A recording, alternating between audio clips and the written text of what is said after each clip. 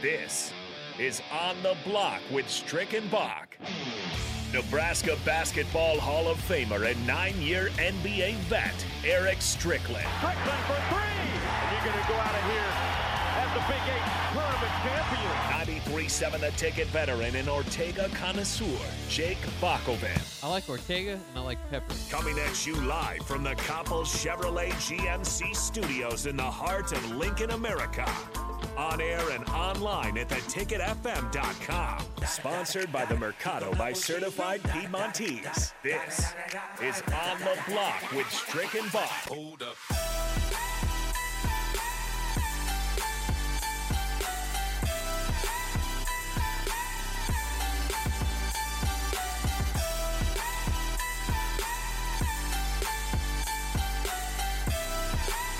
A very happy Friday to all of you.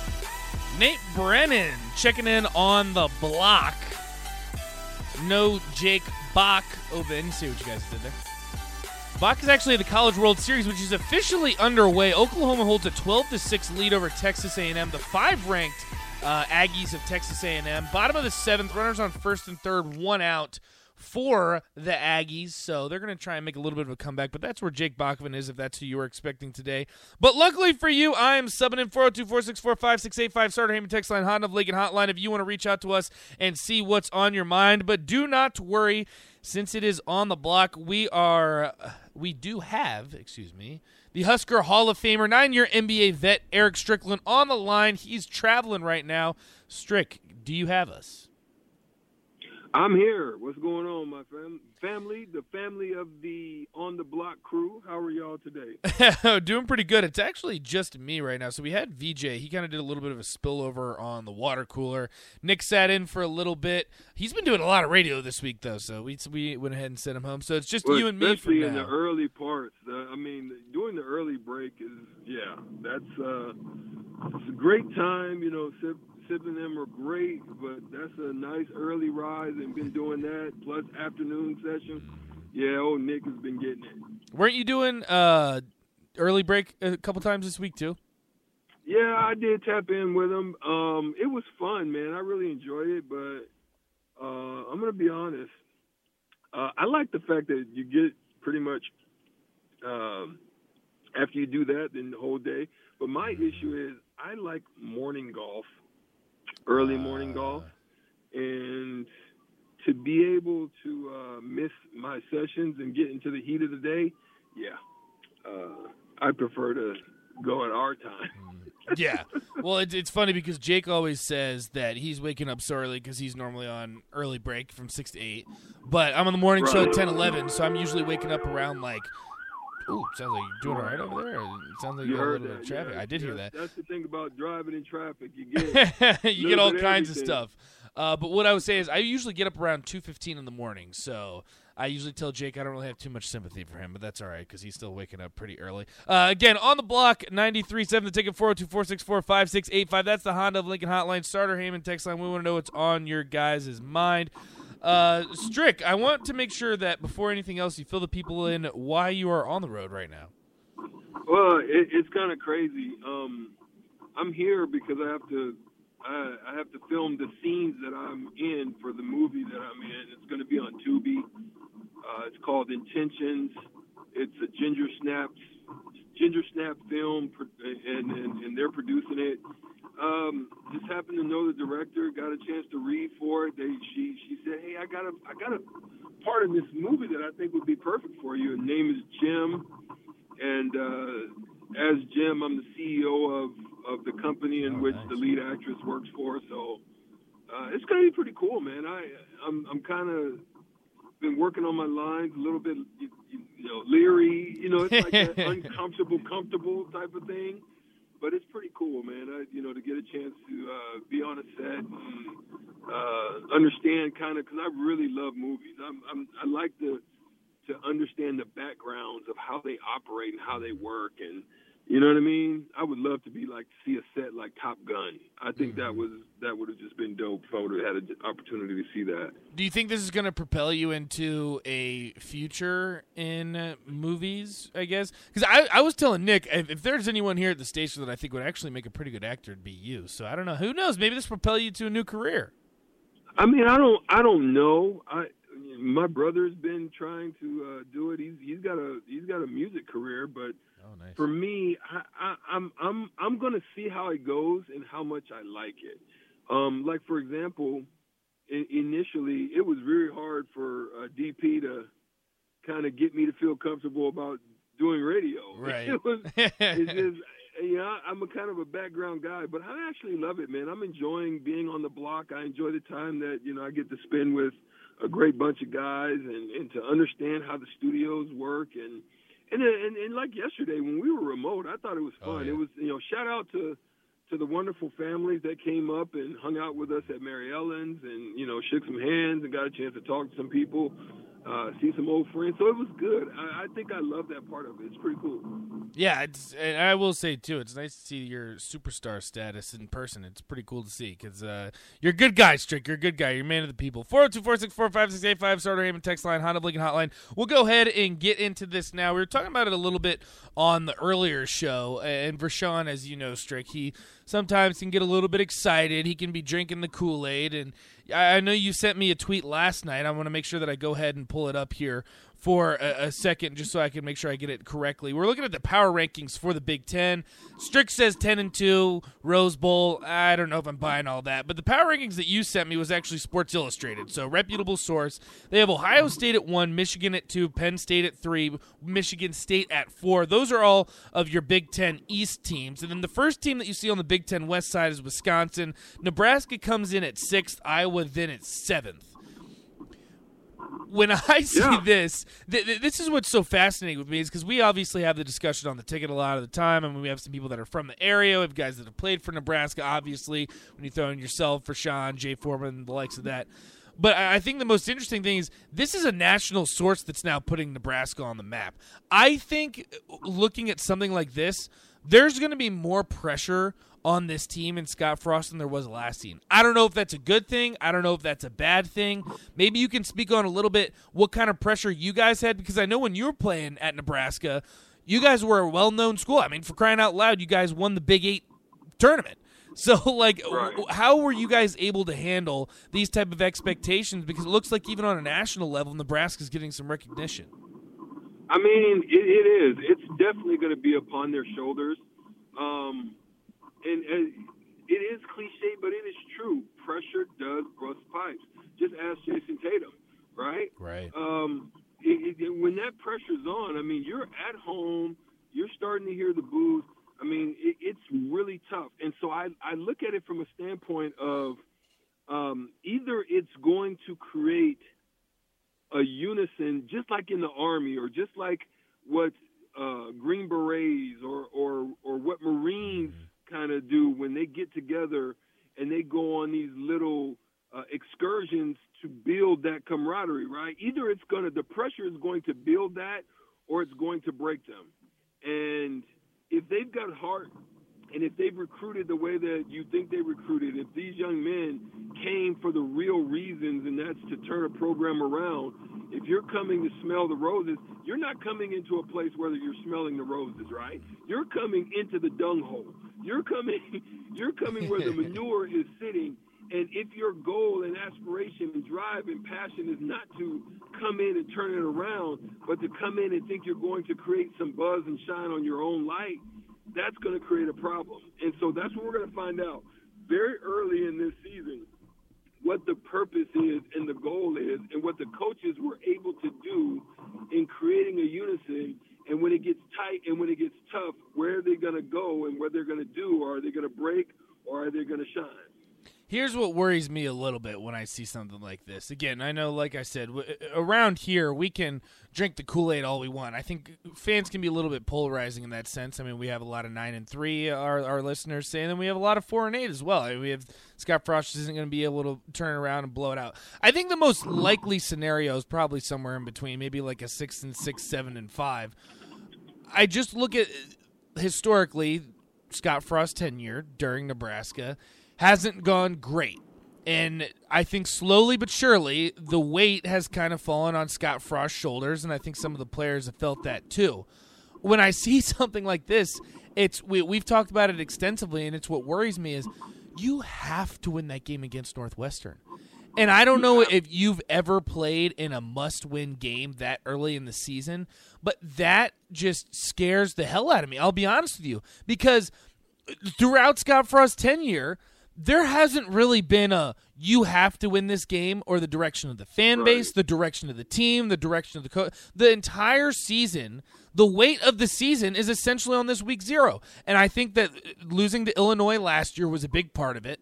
I think more than anything, when you look back at the landscape of the season, you could say that was the most disappointing loss just because it happened in week 0, and it was such an abysmal performance on a national level. So that's what worries me so much is that we are putting so much weight on this Northwestern game, so much weight on this coaching staff, so much weight on these kids, that a lot of them, like we've talked about, 8 of your 22 starters are probably transfers that have never put on a Nebraska uniform.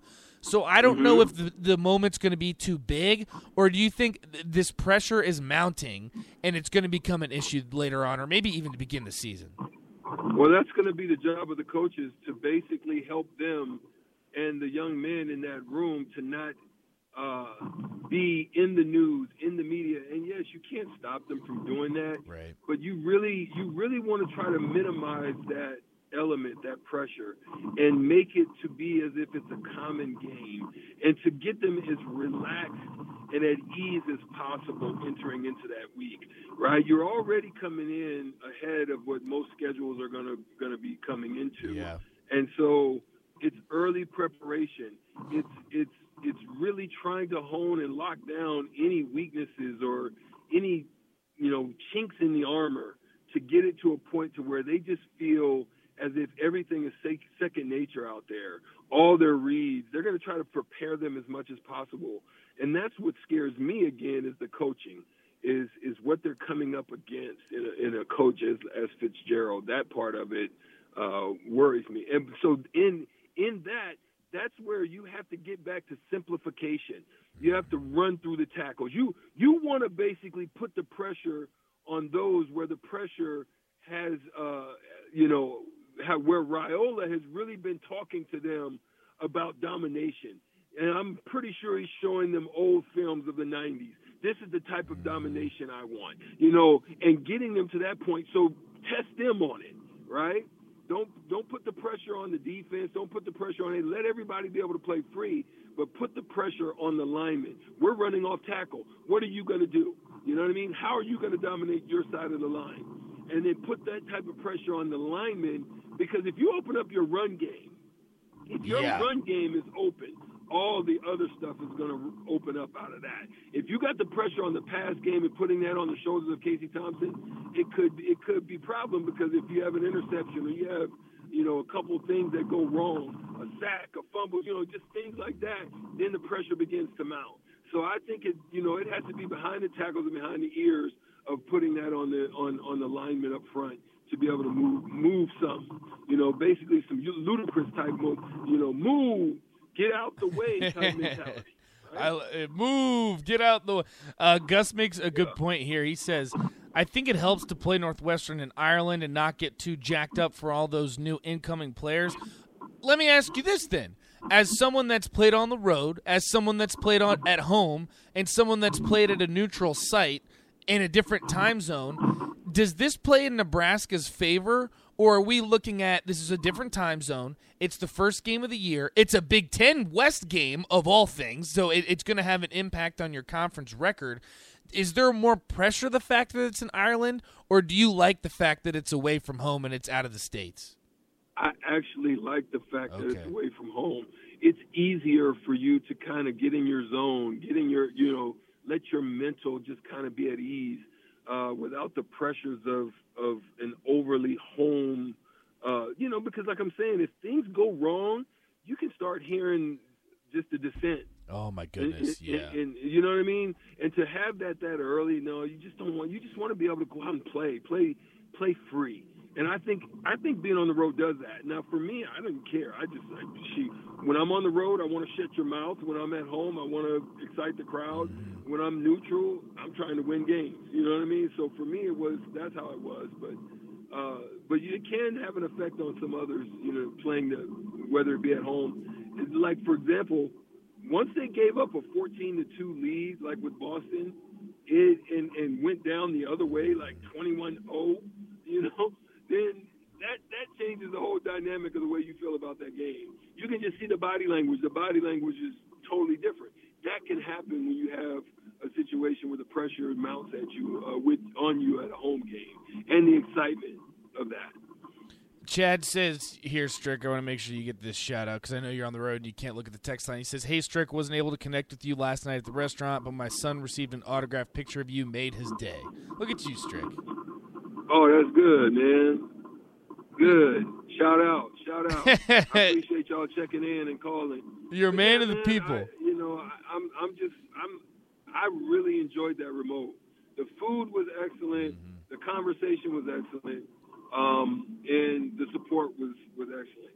You know, we thank you guys for your support here on the block. We appreciate you. We know you could be listening to all kinds of other stations, but, you know, we're appreciative that you're able to tap in with us and hang out for the time that you do. Yeah, no, and that's the big thing, too, is we love meeting people, and I think that was so much fun last night, too. I mean, we just met so many people, just great Husker fans, people that genuinely care about the program and what we have to say, so that's always fun. Strick, I also wanted to ask you this. This is something that came to mind, and I don't know if there's really a way for you to answer this because I feel like when you were at Nebraska, a lot of your teams were pretty successful. How much of it is pressure from the fan base? Because we saw last year specifically, I think that once you started out slow against Illinois, then you dropped a few games in Big Ten conference schedule, it seemed like a slippery slope. It seemed like a spiral. And that's one of those things that I'm worried about, too, with the Scott Frost era, is we see this slippery slope and the spiral continue, and at some point you're going to have to get out of it, right? Like, this is Nebraska, for crying out loud. Like, this is not a 3-9 football team. Even the team that you put on the field is not a 3-9 football team. The University of Nebraska should never field a 3-9 football team. Unfortunately, that's the position that we've been put in. Those are the cards that were dealt. I understand all of that. But that has to change eventually. Do you think the fan pressure impacts anything? And then on top of that, how do you as a coach talk to a player that, okay, we know what happened last season, we know what happened before that, we lost a few tough games, but this is still manageable to turn this around? And see, that's why I think that's why the way that they did it in the shift of new voices in the room, right? It hits different when you have a new voice. For example, my dad was one of my biggest supporters, but yet biggest critics. So for me, or for any person out there, to hear it from your dad, it hits a little bit different than to hear it from, like, if I stepped in the room, I could be saying the exact same thing to that young player, but in essence, he feels it or it perceives it or connects with it in a whole different way. And so that, I think, in itself is going to help because we know that Scott Frost is taking a different approach and possibly is a voice, but not the main voice as probably he did and superseded a lot of areas in the different rooms, whereas he's allowing those coaches to be his coaches and he's being probably updated and brought into the loop and addresses them probably in simplified methods of to charge them up and to keep them in, interested and engaged. But all the rah-rah and all the extras, hearing it from their player coaches is a little bit probably different than what they did last year. And so you can get up hearing it in a different way just from a different person. And I think that was good of them when they did that and made those moves. What is the pressure like to play at Nebraska? It doesn't have to be too long of an answer. I just want to know from someone who's actually played here. Yeah, listen, it's pressure in a different way. I mean, for me, it was still home. So right. I never really felt it in a crazy way other than when we lost those games. Like you're saying, once it begins to snowball, man, it's not fun. But I will say that it's a lot of pressure to be successful in Nebraska because you want to win for the type of people of the state and the support that you get. You really want to do well for that. You know what I mean? Right. Just for that alone, just the knowing that they care and they support and they stick with you. You know, I guarantee you, there's many stadiums around the country that people, once they're losing the way that Nebraska's losing, those stadiums are empty. You know, or sparsely, even in big programs. And so, I think that's what I think is going to embrace them more, man. Go out there and do it for the people. If you take it outside of yourself, right, and you put it on, you know, I'm playing. You'll run through a wall sometimes for someone else, but you know, when it becomes about you and you have a bunch of individualized mentalities out there, then it just doesn't work. But if you're doing it for the good of what's on your shirt, then it works. Strick, I want to ask you this, too, before we head to break, because we do have to head to break. First of all, you got me ready to run through a brick wall. VJ says 10-2 going to the Rose Bowl versus USC. Do we compete against USC? I don't see why not. Ooh. I don't see why not. I love it. On paper. I mean, so, again, it's in the trenches.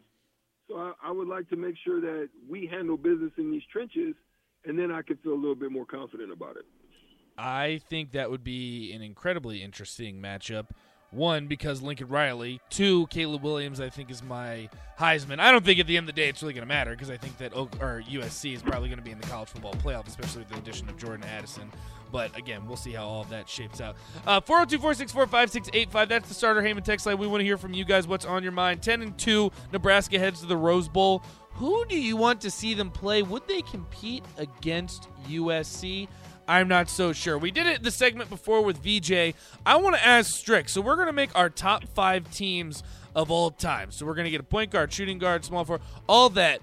I'm interested to see who Strick takes, and I'm interested to see who of his teammates he takes. So we're going to get to that in a bit. I'll do my top 5 as well. So get that on your mind as well. If you're making a top 5 in the NBA, who are you taking on your team? We'll have that next on the block. 93.7 The Ticket. Stay with us.